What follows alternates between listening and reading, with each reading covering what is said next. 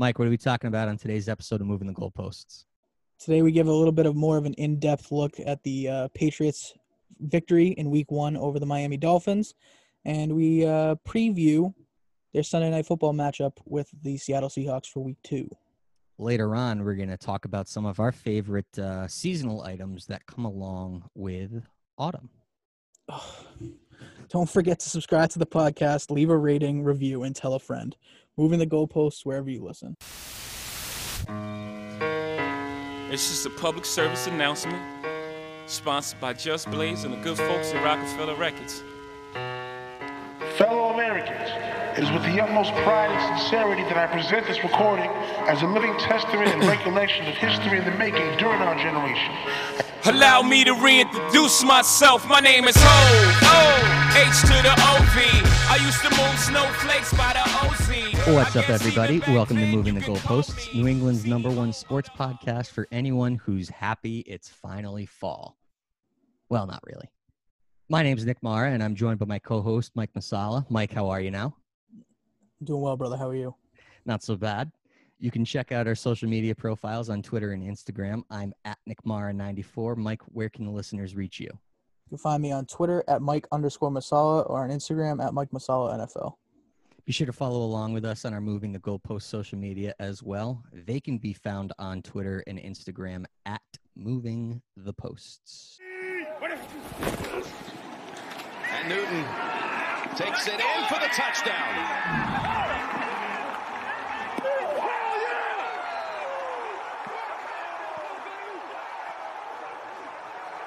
Extending his NFL record with a 59th career rush touchdown. I guess actually, because it's not technically fall, it's still summer. First day of fall is what? The 22nd of September, 21st of September? Somewhere around there. Yeah, I think it will be right when we record the next episode. I think. So we're like a week away. Yeah, like what we're looking forward to for fall, like the best things about it. Yeah. Honestly, this past Saturday, I had no idea what to wear outside. We've gotten to that point where I'm so confused. I don't know. Do I wear pants? Do I wear shorts? Do I wear a t-shirt? Do I bring a hoodie? It's like, it's a nice problem to have though. It's a very nice problem to have. We're kind of all over the place where like during the day, I kind of still got my AC on at points. Right. And then like during the night, it's like 50 degrees and I'm like freezing because I got my fan blowing directly on me. It's very similar to like living in a desert, where it's hotter than normal out during the day, and then it's colder than normal out during the night. It's very similar to that. Right. I'll tell you what, who's not living on a desert right now is Cam Newton. Cam Newton had himself a pretty decent game on Sunday against Miami and did something that no Patriots quarterback has done ever, which is like rush for 75 yards or more in an NFL game, which if you think about it it's not a lot, but it is a lot because quarterbacks usually don't run unless their name is Lamar Miller. Right. And, but it was nice to see them get off 1-0. And we talked about on our last episode very briefly some of our initial thoughts, but I wanted to do a little bit more of like a full breakdown. And I think the offensive side of the ball is usually easier to talk about than defense, especially if you're playing a team like Miami. Very power run, very option-driven. Not a lot of passes were thrown. And that's where I actually want to start off is the passing game. There were some doubts last year about the receiver and core that the Patriots had put together for Tom Brady, who relies on passing more than anything else. Mm-hmm. Your top receivers are Julian Edelman, N'Keal Harry, Damiere Byrd, Jacoby Myers, and then like we were talking about on Monday's episode, Devin Asiasi, Ryan Izzo, Dalton Keene was inactive, but he should factor in a little bit.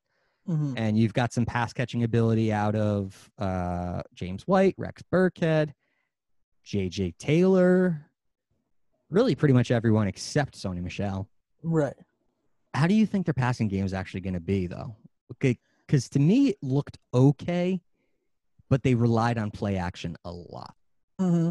I think they put up a stat. I don't know if this was during the game or after the game that It was like 80% of their passes were through play action.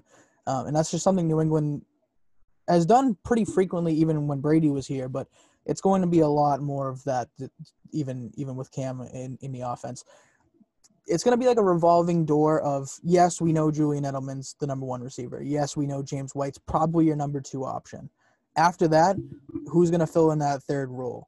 N'Keal Harry stepped up this week, 5 receptions for 39 yards. Obviously not a great game, but for the amount of times they threw the ball, I'll take that from a guy like him. Sure. You want to see minus the fumble, which we got into on Monday. Last episode.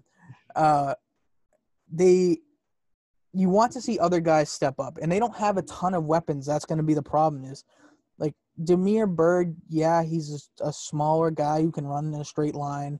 Gunner was inactive this past week. Who knows what ends up happening with him? He's obviously a defensive back turned wide receiver. From all accounts, really? Yeah, he was a defensive back at Bemidji State. He was a defensive back. Yeah. I remember hearing something about that. I knew he went to Bemidji, but damn. Yeah, so he a defensive back turned wide receiver.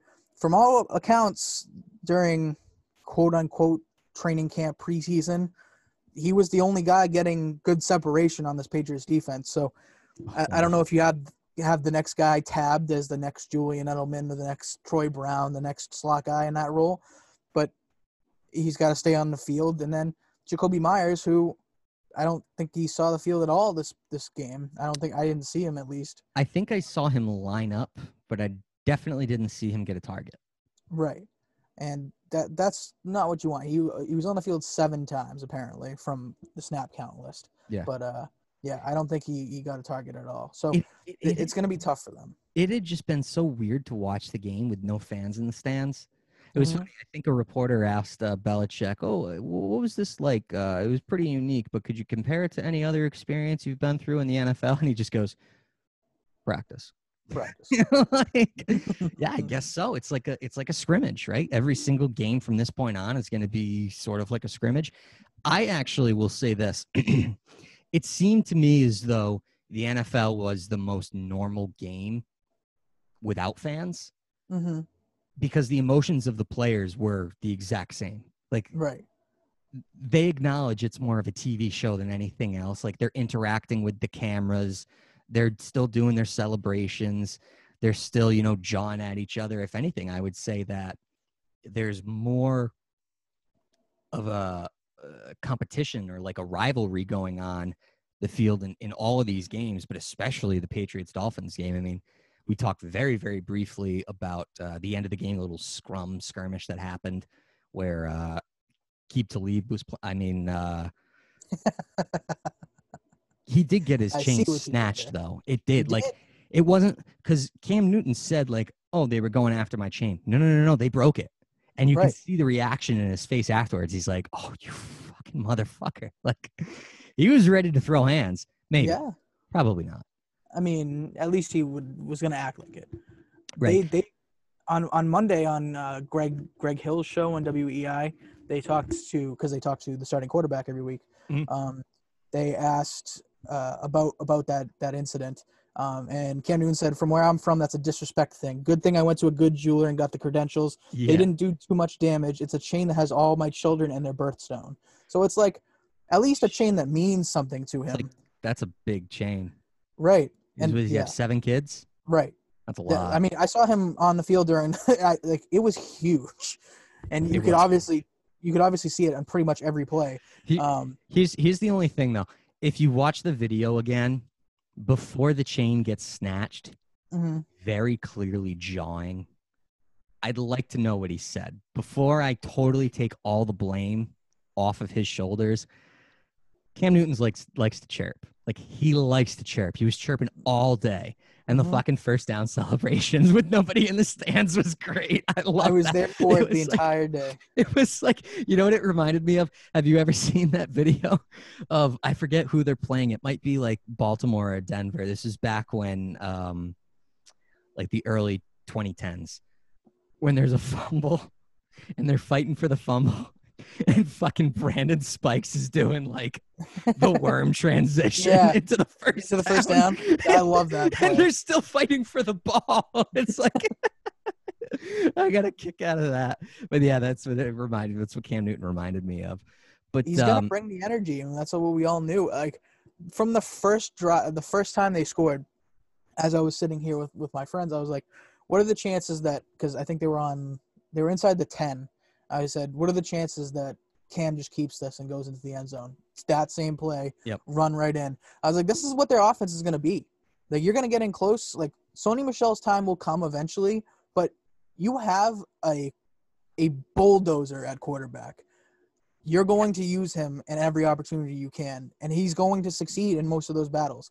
It was interesting. His second rushing touchdown, I saw on Twitter, there was someone put it next to Jacoby Brissett's rushing touchdown against Was it Houston?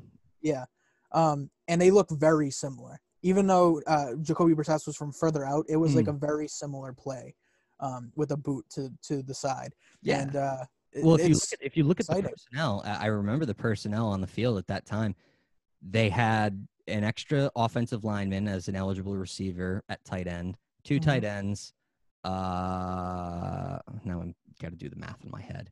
So 5 offensive linemen, 6 offensive linemen. They had 7 offensive linemen out, actually. They brought out 2 extra offensive linemen. So 7, 2 tight ends is 9, the quarterback and the running back. What's he going to do? He's not going to throw the ball. Right. Like, he's obviously going to run it. But yeah, there was one moment in the game yesterday that I did recognize the difference between Cam Newton and other quarterbacks that have played in New England, and it's mainly Brady and a little bit of Garoppolo. There was a sequence in either the first or second quarter, it was definitely in the first half, where you could clearly tell that there was going to be a weak side blitz coming off the edge, and they ended up going through like the B gap.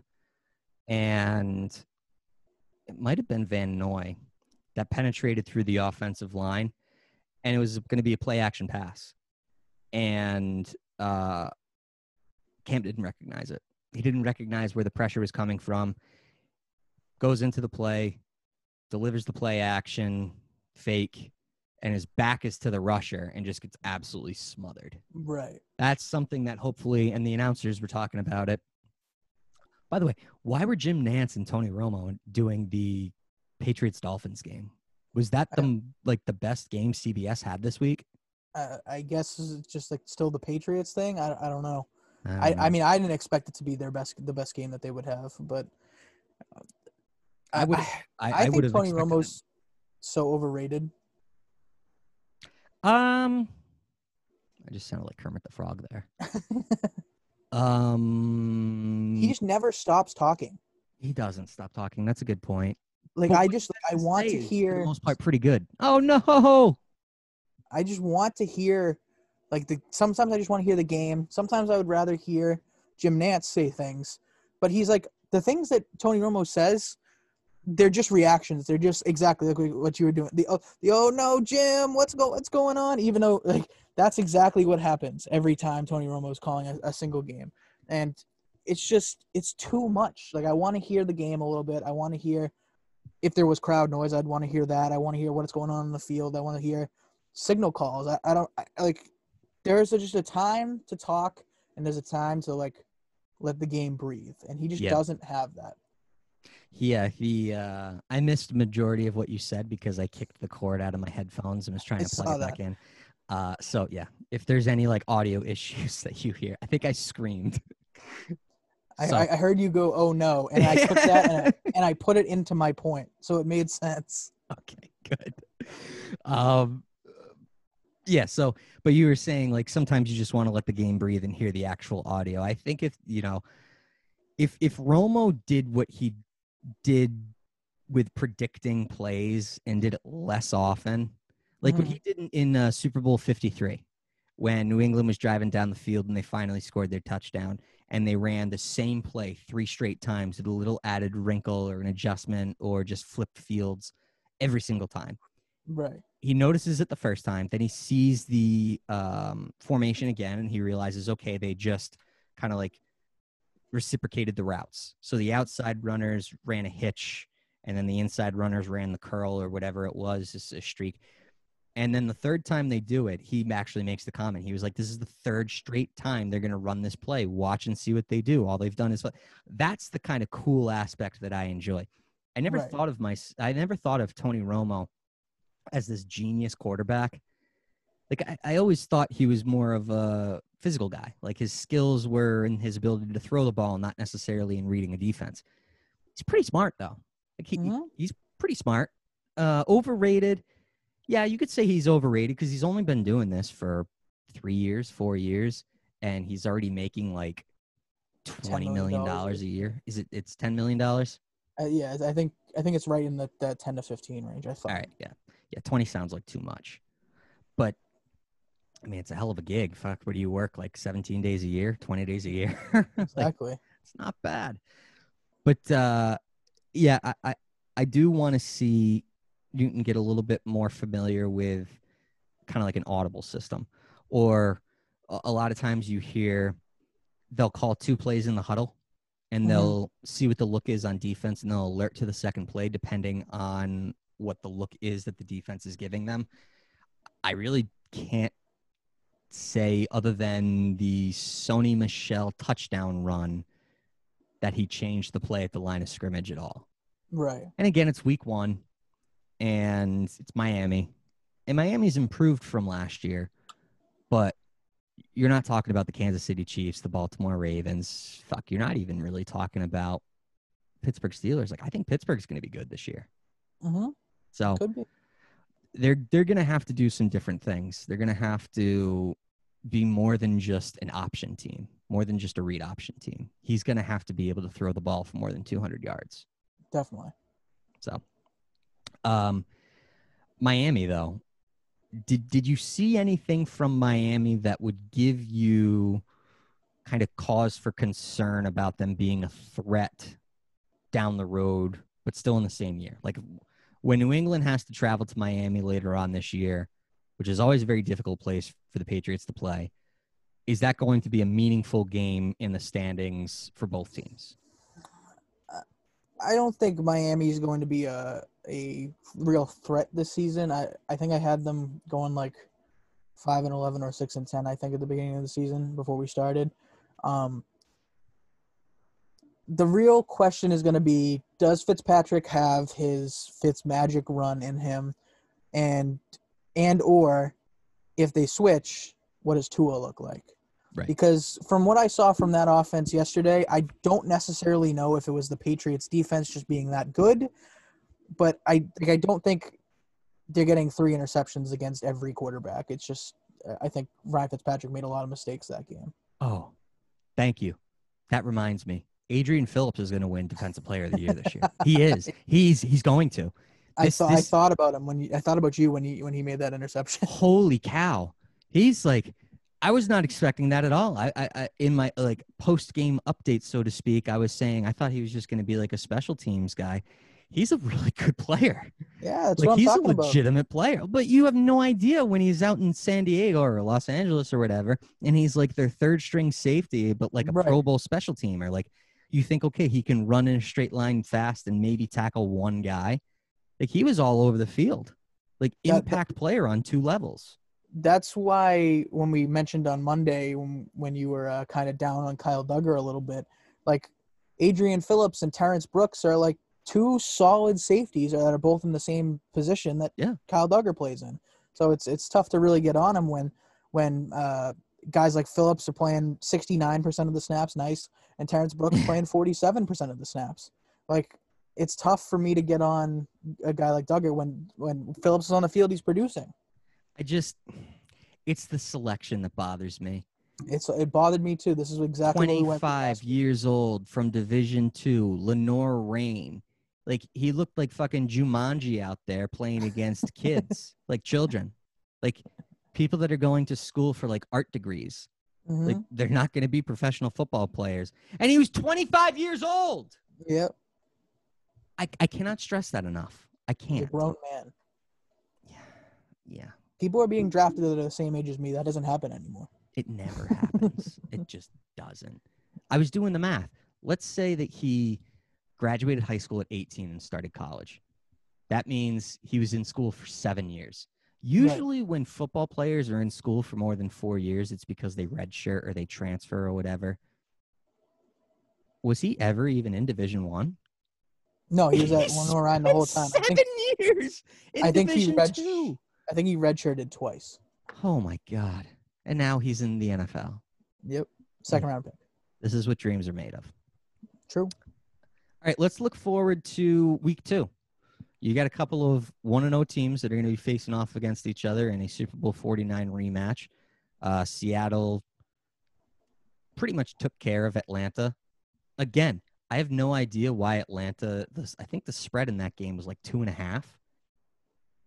I did not think that was going to happen at all. I don't know why people like Atlanta so much. You didn't bet on Atlanta this week, did you? I tried to log into my account, and it said, confirm your phone number by typing it in. So I tried to type it in, and it wouldn't let me. So I went to go bet Not in on this Atlanta. game. I was not betting on Atlanta. Okay. But I went to go bet this week, and I couldn't. So they saved me money. Yeah. Because I probably would have made some ridiculous bet. But I think Russell Wilson's going to win the MVP this year. I've been saying that, I think, for the last year or two, but this is going to be the year that he breaks through. They've already given it to Mahomes. They've given it to Lamar Jackson. Drew Brees, I don't think, has ever won an MVP, has he? I'm sure he has, like, in the mid-2000s, the 2010s maybe. I actually don't think he has. But he's too old now. Like, they're not just going to be like, oh, we haven't given one to Brees yet. We got to give it to Brees before we can give it to Wilson. Right. And I also think Wilson's going to have a better season than Brees. Right, especially after what Drew Brees looked like in this past game. Yeah, it was not very good, but better than the other guy, I guess. And finally, it seems like Russell Wilson and the Seattle offense have some level of continuity. It's not just him and a bad offensive line and trying to run the ball without Marshawn Lynch. Like, if Chris Carson can stay healthy and can also get you 2 touchdowns a game, that'd be pretty good. DK Metcalf continues to be a beast. Did Tyler Lockett play at all? Do you know? 8 for 92. There Pretty you go. good. Another young stud receiver that seems to go unnoticed every single year. They're going to be good.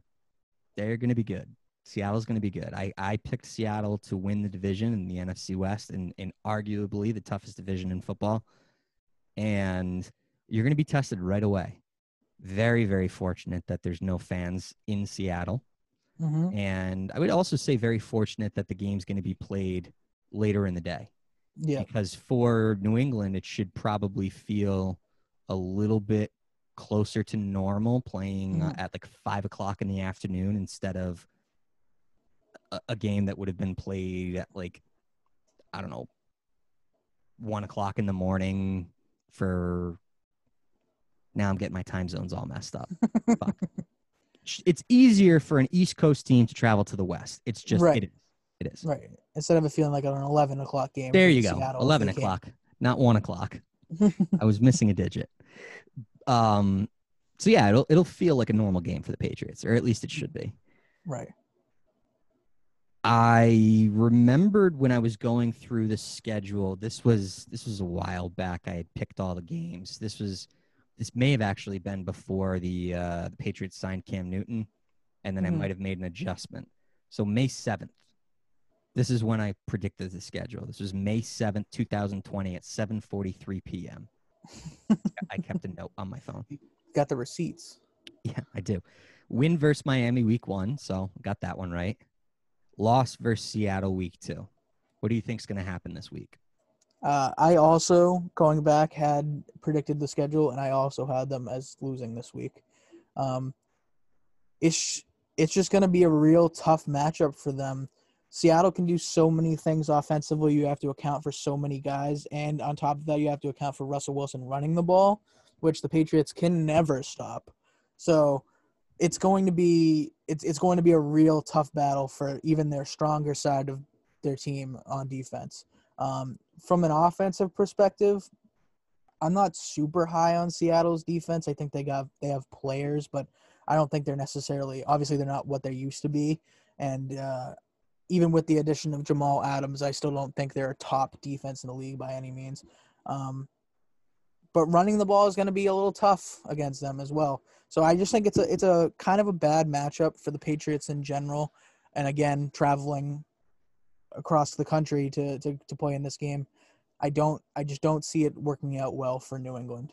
Yeah, I think the number one problem that the Patriots are going to have on offense is going to be figuring out their matchups. Mm-hmm. Because it seemed like the game against Miami was very, very, very, very, very well planned, like thought out. Like every single thing that they did had a design to it. There really wasn't a whole lot of improvisation. And Cam Newton has the ability to improvise. I think that's one of the things that gets him into trouble sometimes, because even though he can do it, he's not always the best at it. Russell Wilson is a beast, an absolute beast. So you game plan with the idea of, all right, we're going to shut down this side of the field, or we're going to shut down that side of the field, or we're going to shut down the run, or we're going to like take an element out of your opponent's, tool belt. What do you do with Seattle? Like, what do you take away? What is your emphasis? Are you matching up Stephon Gilmore against Tyler Lockett or DK Metcalf? You know who actually had a very good game this past week was Joe Juwan. Joe Juwan did a very good job on tight ends. Now, you got Greg Olsen, who's out in Seattle now. I don't know how much of an impact he's going to be.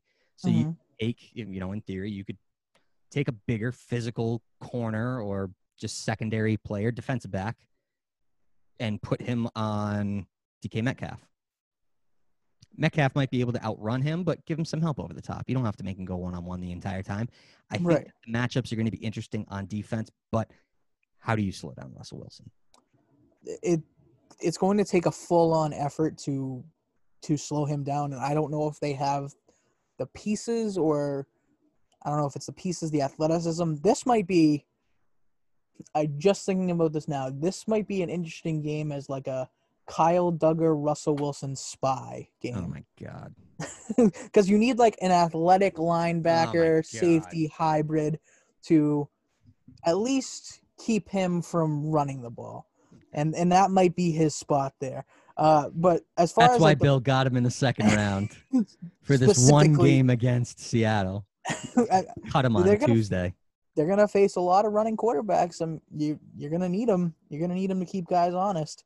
Yeah, and real quick, because you did mention how much New England has struggled in the past against mobile quarterbacks, like Josh Allen, they've struggled against at times. Lamar Jackson, obviously. Russell Wilson, they've done a pretty decent job at containing the two times they've played him recently, but still, it's that ability to move. You can't play man defense against a mobile quarterback. You can't turn your back to him. You do have Cam Newton to help you prepare now. Like, I'm not saying that you have him go out and take snaps on scout team for the defense, but the way he plays is going to provide a little bit more of an edge in preparation for Russell Wilson. They're not the same. Like, Wilson's probably more of an agile runner, like quick explosiveness that gets up to top speed very fast. Cam Newton's just a bully. Like, we saw that all day on Sunday. He's basically taken 2-3 guys with him down the field, and then he's just giving up his body so that he doesn't get injured, which is definitely – I'll give Belichick the most credit is ingraining, or McDaniels, whoever it was, ingraining in Newton's brain, it seems like, do not take a big hit. Don't take a big hit because we're fucked without you. Absolutely fucked. But you think that putting a spy on Wilson is probably going to be the best way to contain him? If you're gonna run I think they're not as good in zone as they are in man, which is kind of how defenses work in general. If you're going to run man successfully, you need to make sure that Russell Wilson doesn't escape the pocket, doesn't escape and improvise and do the things he does. And again, he's not a pure runner like Lamar Jackson, but he's able to get outside the pocket and make things happen. Right. Sometimes that is running the ball. Sometimes that's just finding a spot where he can set his feet and throw. So having a guy like that who is a pretty solid tackler could be there. And then from a coverage standpoint, it's going to be really interesting to see what they decide to do with a guy like Stephon Gilmore and how they match up with the wide receivers. I think I think Joan being on DK could be interesting. Obviously, with this bigger body type, maybe jamming him off the line, doing something to slow him down a little bit. And then from there, you have the ability to make a decision on, do you put Tyler Lockett's kind of like he is an outside receiver, but he has like the skill set of a slot receiver. Yeah. Right. He's an outside receiver, but has a skill set of a slot. So do you put Jonathan Jones on him, or do you go ride J.C. Jackson? You have Stephon Gilmore. Their secondary is so deep that they can have so many things that they can do. That's even without mentioning Jason McCourty. Or Devin McCourty. Right. Jason McCourty played 74% of the snaps this past week. So did he really? They have the ability to do a little bit of everything. And I didn't even notice that. It's still going to be a lot to slow down Russell Wilson because of, again, how good he is. But they have the players to make it at least a matchup that Seattle has to think about. So I think the past 2 times that they've played Russell Wilson, I really don't remember the 2012 game that well, other than it ended in "You mad, bro," which was the last time the Patriots went out to Seattle. I'm trying to remember, though. I know for a fact in Super Bowl 49 back in 2014, their big game plan seemed to be more of that mush rush, that containment, not necessarily having that person in the middle of the defense at the second level, so to speak, following him around. It was more about, we're going to set the edge. We're going to make sure that he can't get out of the pocket, because don't overcommit. He's really not that type of guy who's going to step up and go through the middle. He's a rollout guy. He likes to see the field. He likes to get out of the pocket. I mean, he's 5'11"? Yeah. So for a lot of times, he needs to get out of the pocket just so that he can see the majority of the field. Mm-hmm. I'd be interested to see if they do something like that. I'm hoping, I really am. I'm hoping that we get to see Uche and Winovich kind of like tag teamed and playing off of one another. But again, if you do that mush rush thing, it might not play into it. What did you see out of Anthony Jennings this week? Was there any highlights or anything like that? I was just going back to look at the snap counts for Jennings. He only played on 9 snaps this week. More than Kyle Duggar. That it is 2 less than Kyle Duggar. No, Kyle Duggar only played 7 snaps. No, 11 snaps. Anthony Jennings. Snap counter that you've Mike Reese. Mike Reese has them. He's pretty good at his job. He is pretty good. My thing about Anthony Jennings, watching him when they drafted him, watching like some of the tape that he has, he doesn't really have any pass rush moves. He kind of just goes. Like he doesn't have like a swim move, doesn't have like a spin move. He's just a bull rush guy. Right. He's kind of just there, and like he got a lot of his production because like he was just faster than the tackle. And when you adjust to NFL speed, maybe that doesn't play in as much. Whereas Uche has a mix of rush moves that he can use to do a little bit more. So I mean, I wasn't overly impressed with Anthony Jennings coming out. Again, only 9 plays. Maybe it's just a rookie thing. They're keeping all of their young guys. They're keeping them all in check for the first couple weeks at least to get them acclimated to the NFL, get them acclimated to the experience. We all know Belichick's really big on preparation they had a practice for what it was going to be like on game day. Like they even took a halftime break and TV timeouts and everything. So they want to get adjusted to everything. So maybe that's part of their plan. But I didn't see anything specific from Anthony Jennings. I'm going to go back and watch the game a couple more times this week and watch on the coach's film as well to see if I can see anything specific. Pull up the All-22? Yeah, I have the All-22 already. Oh, Mike, I love it. You gotta be able to watch on different aspects, man. That's fantastic. I wouldn't have a problem watching All-22 film for an entire game, live game. It is very fun, especially because like they show each play a couple times, so you get to actually see everything going on. You can break down on each individual player. Plus, again, you can see the entire secondary, so you can see what guys are doing instead of. I mean, sometimes they're just off your screen when you're watching on the broadcast film. And that was kind of the biggest thing with the Patriots last year was their offense, their receiving core could not create separation. So I don't think that they all of a sudden created separation yesterday. Again, it was a lot of running plays. You had the Edelman reception over the middle of the field. You had the Izzo reception over the middle of the field. Mm-hmm. You had a couple of like pseudo screen passes there really wasn't a lot of need for separation. But I mean, you're going to tell me that Tom Brady would have been happy with 19 pass attempts, 155 yards, no touchdowns? No, certainly not. So I think it's going to be a good game, though. Do you have any predictions as far as final score or anything? Let's see if they have any lines up available. What are your expectations for Seattle's running game? Chris Carson did score 2 touchdowns last week. How do you think New England is going to handle him? Because they did a pretty good job against Miami's running backs, although they don't really have that stud go-to guy like Seattle in theory does. Right. And Chris Carson's touchdowns were both receiving touchdowns, which is going to be the interesting thing to see how they play that this week. That's another situation where you're looking for that athletic linebacker safety type guy to fill in that role.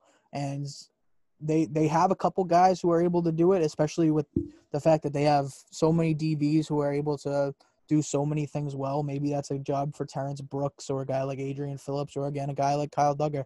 That's going to be something that they need to focus on. They didn't really run the ball all too much in this game against Atlanta. I think in total they ran the ball like 19 times across like 5 or 6 different players.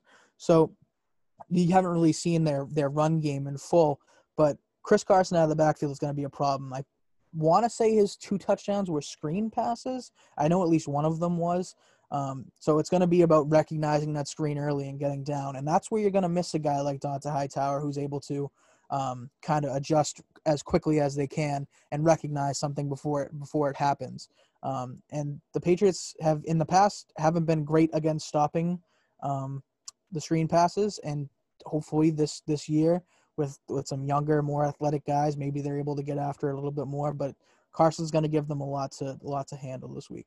Yeah, I was pleasantly surprised with the Patriots front 7 yesterday. Well, not yesterday, in their game against Miami. And would probably say that there's still room for improvement. Would definitely say that there's still room for improvement. The line, by the way, opening up, Patriots are +4. So, damn, that's like the perfect line. Because typically you get 3 points for being at home. Mm-hmm. So they're basically saying this is a 1-possession game. Over-under set at 44. So fairly low-scoring, tight game. That's what we're going to get. That's pretty much exactly what I expected. I would imagine that's going to be a 20 to 27 game, 20-24, something like that. And it's going to be a close one. It's going to be a lot of matchups for the coaches to really decide this game. And, I mean, I would like to say that the Patriots have the advantage in the coaching department over Pete Carroll, but Pete Carroll's not a slouch. He's still good, even at his advanced age, I'd say. Yes, I think that after 1 week without Tom Brady, Bill Belichick definitely showed himself as still the guy. Like, yeah, he's still the best coach in the game, is going to get the most out of his players. McDaniels, I don't know, I'm kind of hot and cold on him. I always am. I think that sometimes he just gets too creative. Mm-hmm. It's like, dude, all you have to do is fucking send out 21 personnel and just run down the throat. You don't need to be I don't know, inopportune play calling sometimes. He's hopefully not the coach of the future. So we're both taking Seattle, though. Are the Patriots going to cover the spread at least? We said it was 4. Yep. I don't think so. I think they lose by a touchdown. Okay. I don't know. I'm going to wait to make my pick. But I'll say that I take Seattle on the money line. They are -200. So maybe we start putting out our picks like Sunday morning or late Saturday or something. Oh yeah, I'm definitely interested in doing that. Would absolutely do that. I've been keeping track. I'm 3-2-1 in my last 6 bets. Yep. Perfect. Like 3 units almost. All right, so Sunday Night Football, 8:20 kickoff, NBC, Patriots, Seahawks, Super Bowl 49 rematch. Cam Newton, Russell Wilson, Bill Belichick, Pete Carroll. What more could you want? It's peak excitement for me. I'm already ready for it. I'm already thinking about it. It was my final blow from last week, from on Monday, I mean, and I'm so glad football's here. Me too. When I feel that chill, smell that fresh cut grass, I'm back in my helmet, cleats, and shoulder pads. Standing in the huddle, listening to the call. Fans going crazy for the boys of fall.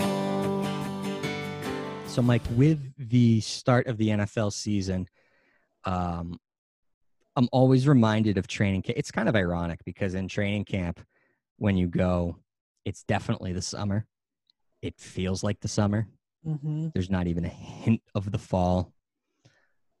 And yet Kenny Chesney's Boys of Fall seems to be like the first song that Belichick plays every single practice.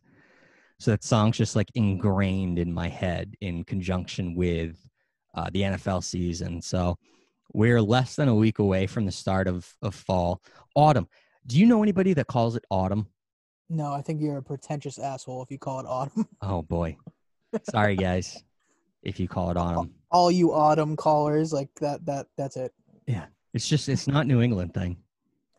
Or maybe it is. I actually don't know who calls it autumn. I've never heard anybody call it autumn on a regular basis. That's why I said it, because I don't think we're going to get much disagreement. Probably not. But yeah, fall is one of the best seasons. I think it's either my favorite season or my second favorite season. I love the winter. I love the winter. It's exactly where I am too. But the fall comes with so many different traditions and sort of events that happen that make it such an enjoyable season.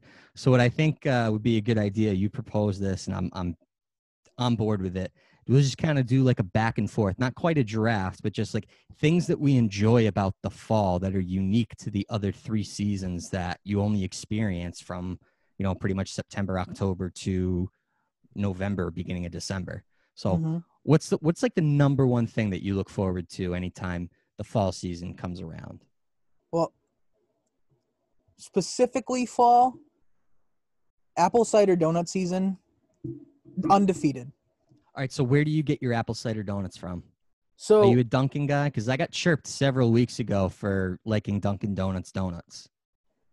I'm not necessarily anti-Dunkin', but do they have an apple cider donut? They probably do. I know they must. Yeah, they must have one. There's a place in Rentham, which is not too far from me, called the Big Apple. It's an apple orchard, and I'm not big into the apple picking experience, but they make their own donuts there. I will skip the entire apple picking. I will walk right in, grab myself a bag of apple cider donuts, and get the fuck out of there and go home and eat them all. Maybe I'll do that later today. It's just so good. Like even this past week, I wasn't expecting to buy any, and I was at the grocery store buying stuff to make buffalo chicken dip for this weekend for the slate of games. And right by the register, they have one of those things in the middle of the aisle. It's like apple cider donuts, 2 packages for $5. And I was like, well, I guess I'm buying some. So I've never had an apple cider donut. Oh my God. This is blasphemy. No, I'm glad we're having this discussion. And Rentham's not that far from me. So if the Big Apple makes really good apple cider donuts, I can't even say it. That's how I would absolutely make the trek up to Rentham. It's like a half hour from me, 35 minutes or something like that. So I would go there and try them. So do they sell them in like half dozens, or is it sort of like a pick 'em type thing? Like you go to Dunkin' Donuts and you're like, oh, I'll just have one donut. I believe they sell them by like the bag. I think it's 6 in a bag, so I think it's a half dozen type thing. So are they like regular size donuts, or are they like mini donuts almost? I think they're the regular size there. It's been a couple years since I've been able to have them from the Big Apple, but I think most apple orchards or that type of place, that like those type of bakeries, will do a very good job. I'll say it. I've never had a apple cider donut that I don't absolutely love. Like even this one that I got from the Stop and Shop Bakery was fantastic. Yeah, that's definitely like a 50-50 play too. Right. So like I was nervous. Like you don't want to eat like Stop and Shop brand food all the time, or like it's like taking the risk with gas station food almost. Yeah, But yeah. it was delicious. Apple cider donut's my favorite thing about fall. You know what? Then I will stay along those lines because now you've got me thinking about food and drink, and I know you're not a pumpkin guy. I know you're not a pumpkin guy, and I know that pumpkins are traditionally winter vegetables, but pumpkin beer I enjoy it. I didn't start drinking it until about a year or two ago, and my first sort of introduction to it was the 2018 Red Sox postseason run. I'm telling you, every single game that they played, starting from the division series to Game 5 of the World Series, I was drinking a smashed pumpkin. Shipyard. It was just like it was like one of those things that you would look forward to during the day because you knew what to expect at night. And it's like, I wasn't loving it. Like it's not like I was fucking drinking like 12 of them a day, but it was just sort of like, and then when you find out that they sell out, like last year, I was the beer guy for Thanksgiving. Well, I guess they stopped selling Shipyard at like the end of October or very beginning of November. So when it's the Tuesday before Thanksgiving and you're making a liquor store run and you're trying to find, a 12-pack of Shipyard and they're all out, so you go to another liquor store and they're all out, then you start thinking to yourself, oh, shit, maybe I missed the boat on this. Maybe I shouldn't have made so many false promises. But you got a good buddy of yours that's he's not an alcoholic, but he had some left over from a while ago and was willing to make a donation for me. Oh, I was the king of Thanksgiving last year. The absolute king of Thanksgiving. So I'll say Shipyard, pumpkin beer or any type of pumpkin beer. That's what I like looking forward to that in the fall once it's released, even though it's released in like the beginning of August. Right. People love the pumpkin flavored everything. I've never been specifically a pumpkin guy. It's just cinnamon. Yeah, it is really just cinnamon. It's just cinnamon. I guess if they made like a pumpkin, because again, I'm not really a beer guy either. If they made like a pumpkin cider, I would be interested in trying that, like an apple cider type thing. I would be in on it, but I don't know. I just really haven't gotten into the craze. I actually have my friend from this past week for the games left like a 6-pack just in my fridge, like an empty 6-pack of Shipyard. Oh. Just right on my fridge. So if you're a cider guy, is there like a go-to fall cider that you kind of like to pick out? Yeah, I mean, I haven't tried a whole lot of them because once I find something that I like, I kind of just stick with that. For me, it's just Angry Orchard Green Apple is my go-to every year. It's got a little bit of that sour taste that I like in it. And it's crisp and it hits out of the bottle, especially. It hits well pretty much every time. I'm getting super excited now. Like I'm gonna go get donuts and cider. This is a perfect move. And like the Big Apple sells, I mean, not alcoholic apple cider, but regular apple cider that you can indulge in as well. So what is the difference between apple cider and apple juice? I feel like there are scientists that might be able to tell me the difference, but I have no idea. Like, I was looking up the ingredients to ranch dressing last week. Did you know that ranch is like, it's not like mayonnaise. It's like milk with like spices in it. Right. That blew my mind. I just typed in difference between apple and I typed in difference between and it auto completed apple juice versus apple cider. Oh, fucking Google, man. They're listening. We're not saying anything that's wrong. Apple cider is made from apples that are washed, cut, and ground into apple mash, similar to applesauce, while apple juice undergoes filtration to remove pulp and then is pasteurized to extend its shelf life. Oh, yeah. Give me the cider then. Yeah. Give me the cider. Because I do remember cider being like thicker. All right. So are you a hot cider or a cold cider guy? A cold cider. All right. So what's the point? Because I don't even know why people would drink hot cider.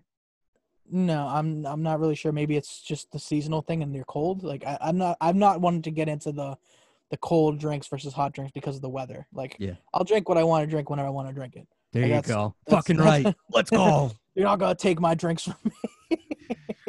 America.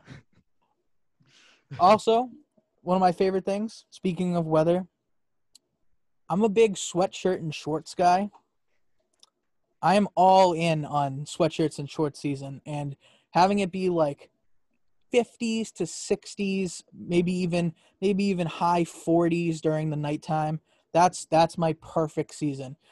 For a big guy like myself who likes to hide in the sweatshirt, hide in the hoodie, this is the season for me.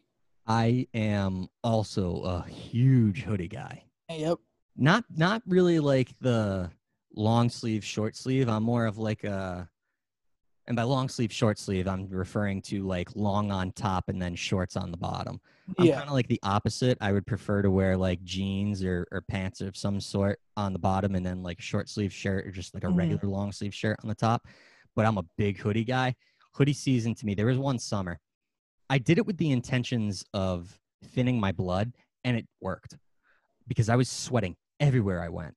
So I'm like, Wow. all right, I'm going to spend a summer roasting in hooded sweatshirts Mhm. and thin my blood so that I stop sweating so much. And it worked. But then I found myself in hockey rinks during the winter for like 6 hours a day, 7 hours a day, freezing my ass off. Yeah. It was awful. So I'm not necessarily going to keep wearing hoodies during the summer anymore because it certainly has an effect. Yeah. But, yeah, once you get into the fall, I would say probably middle of October becomes real big hoodie season. Like Mhm. that's when you start to recognize more of a chill in the air and some frost on the ground. And yeah, fuck, I was gonna say hooded sweatshirts. Well, I'll just say not a draft. Not a draft. We it's all not get- a draft. It's not a draft. I will say I like to wear sweatpants around the house. Yeah. Mm. Because it's like so fucking stupid. I'm a big like Sunday guy, all day lounging around type thing, and you know, occasionally I will during the summer I'll throw on shorts because either pajama bottoms or sweatpants. It's just it's too much. Yeah. But once you get into the fall, you can wear something a little bit more comfortable. Keeping Mhm. socks on, wearing socks again. I'm kind of looking forward to that. I haven't worn a Mm. pair of socks in a very long time. Oh God, now I'm just thinking about clothes. What else do you like about the fall? We got to change things up because I'm just going to keep naming wardrobe options. So the fall to winter, and these are kind of combined for me. I changed like my music taste between like the summer and then fall to winter is like separate. Christmas like- carols. Yes, and I'm a big Christmas music guy too. Dude, I so fucking listen to it all the time. we can get into that in another episode of maybe a draft of the top Christmas songs type thing. Yes.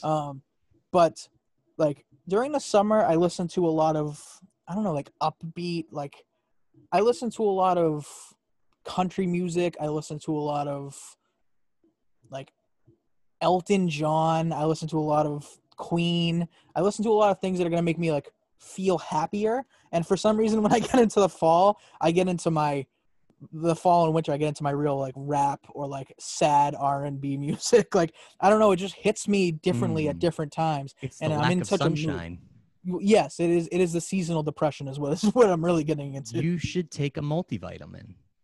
I probably should. Take a multivitamin. You'll be more upbeat throughout the course of the year.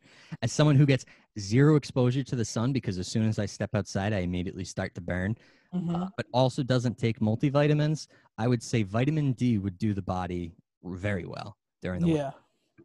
So I don't know. It's just like I'm always driving around like during the summer, driving around with the windows down, Yep. blasting country music, blasting, like I said, like my 80s, like 80s, 70s and 80s, like just good mood music. I love the Elton John drop, by the way. Not a lot of Mhm. people would be manly enough to admit that they listen to Elton John on the regular. I love Elton John. I went to see Rocket Man like the first day it came out. So that was the actual guy, like the actor, was singing in it, right? It wasn't like Yeah. what's his name, where they just took Freddie Mercury's voice. Yeah, that was in the Rocket Man movie was Eager Taggerton. I don't know how to pronounce his name, but that it was his actual voice. He sounded. I mean, I thought the Rocket Man movie, when I first saw it, I was kind of down on it, but I've watched it a couple of times since, and I think it's pretty good. I love his music. I don't know, something about it's just like always like. Elton always John's a hypes me up. legend. He's an Right. absolute legend. Mhm.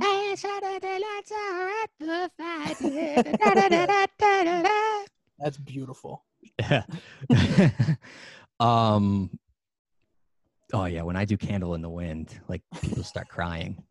I think we do like a whole episode just us covering famous songs. Elton John, maybe specifically. Maybe. Who knows? I will say another thing that I look forward to during the fall is the resumption of TV season, like sitcoms and dramas and things like that. This year's going to be a little different because I don't know if things are in production or not. We're probably going to get delays, but I was a big Office fan. So starting around the third week of September would coincide with the beginning of the new season of The Office. So I was always looking forward to that. And then it's basically every single week with like a short little break during the winter where you get new content. And it's just sort of like water cooler talk. That's what happens in the fall with football, with sitcoms, dramas, things that are kind of like serialized.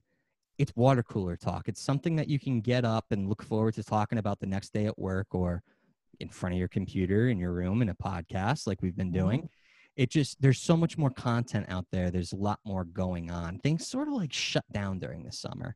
And the fall it's almost, as much as it's like the plant, this is getting very transcendental now.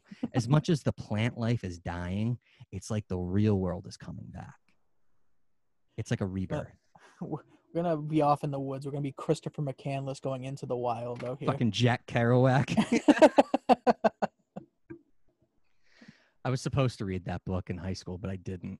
Oh, I was also supposed to read, and I also did not. There was a movie for it, though. Yeah, I think I saw the movie in school after we were supposed to read the movie. Supposed to read the book. I didn't. I actually was supposed to read Great Expectations, and instead I just watched the South Park episode of Pip's own episode for like 4 straight days. I mean, it's pretty close. It's not the exact same. Like Miss Havisham doesn't try and fucking eat little children in the real story. But I hope you didn't write that down in like one of your assignments or something. I may have. We'll move on. No. Not that he ate. Not that she ate children. The benefactor is really the only thing that was consistent. Was that the benefactor was like the homeless guy? Like, oh, what you doing on there? But yeah, I think fall's a lot of fun. Fall might be my favorite season. Fall, winter. It's that end of the year, but kind of like start of the year type thing. So that's cool. All right, Mike. So that's going to bring us to another end episode of Moving the Goalposts. But as always, what I like to do is find out what you're looking forward to this week. Michael, what is your final blow? So we're doing a lot of construction at my house. We're putting in wood floors, as we discussed a couple weeks ago. We had to have some technical difficulties going on. And we were cleaning out one of our old desks that has, I mean, everything since I've been born pretty much is in there. And I found a copy of this movie entitled The Making of Madden. What the hell is that? It's a DVD. Of course. It says it's from 2010, which means I was 15 when I received this. 14, 15. And it's, I guess, about the making of the Madden series. And still in the shrink wrap and everything. as you can see, yep, Yeah. completely still in the case. Never took the plastic wrap off of it or anything. It says NFL football may be America's greatest game, but the video game that allows you to replicate it, to be part of the huddle and live out the rivalries, is enjoyed across the world in 45 countries. So I think it's just a history and of the Madden series and how they make the game and make the adjustments in the middle of the seasons and how they design the players and how they design the plays. I found it, and I hadn't seen this since probably the day I got it when I was 14 or 15. And I took it right off the desk, and I said to my dad, I said, I'm going to watch this week. I don't know why, but I'm excited to watch how they make Madden. I've never really dove into the secrets of video game making, but I mean, I've had every Madden since 1999. So I feel like I should know a little bit more on the background of the game that I'm playing. So just out of curiosity, how many minutes long is it? Does it say? Does it say minutes long? 46 minutes. So that's not even bad. Oh boy, like I hope you got that. I hope you got that for free. That's like one episode of a regular TV show. Yes, without commercials. Without commercials. Perfect. Well, I'm actually going to do a little bit of a hybrid Final Blow. Last week, I was introduced to a new musical group that I had never heard of before, but similar to a lot of the other music that I end up liking, had heard the sound, kind of like the instrumentals, but just didn't know where it came from. Was shopping at the Time Capsule, my local comic book store, last Wednesday, and typically the songs that are playing are more like classic rock or, you know, like The Who, things like that. And somehow there was this rap song playing that just felt different. And I go up to the manager. I'm like, Jeff, I don't know what song was just playing before this one, but that song fucking slaps. And he goes, oh, yeah, you've never heard of Run the Jewels? I was like, Run the Jewels. I've never heard of them. So over the last couple of days, I've started listening to like their essentials on like Apple Music. Yep. And I think what I'm going to do now is I'm going to just go through their entire discography because I've got really not that much to do this week other than a little bit of editing and maybe some writing here and there. Yep. But I really liked it. And I started like researching them a little bit and finding out where they came from. And they've collaborated with a lot of different people. Don't know that much about them though. So would do awful if was asked any trivia questions about them. But I think I'm going to start becoming a Run the Jewels fan, little RTJ. There you go. I've heard of Run the Jewels. I have never listened to Run the Jewels. So maybe we're gonna have to dive in with you. They're good. They're pretty good. Maybe we'll play a little soundbite here and there on the podcast. Perfect. Let's get everybody introduced. Yeah. All right. Well, that's gonna do it again for the episode today of Moving the Goalposts. As always, we want to make sure that you guys are following along throughout the week, interacting with us. It's football season. We're going to be sharing our picks, our bets, any thoughts that we have. We want to keep collaborating, keep creating content throughout the week. So you can follow us on our social media pages, Twitter, Instagram. You can find me at NickMara94 on both platforms. Mike, where can the listeners reach you? You can still find me on Twitter at Mike_Masala, Instagram, Mike Masala NFL. And always be sure to follow along on the podcast sites as well, Twitter and Instagram at Moving the Posts. Mike, till next time. Later, brother. Peace. I'm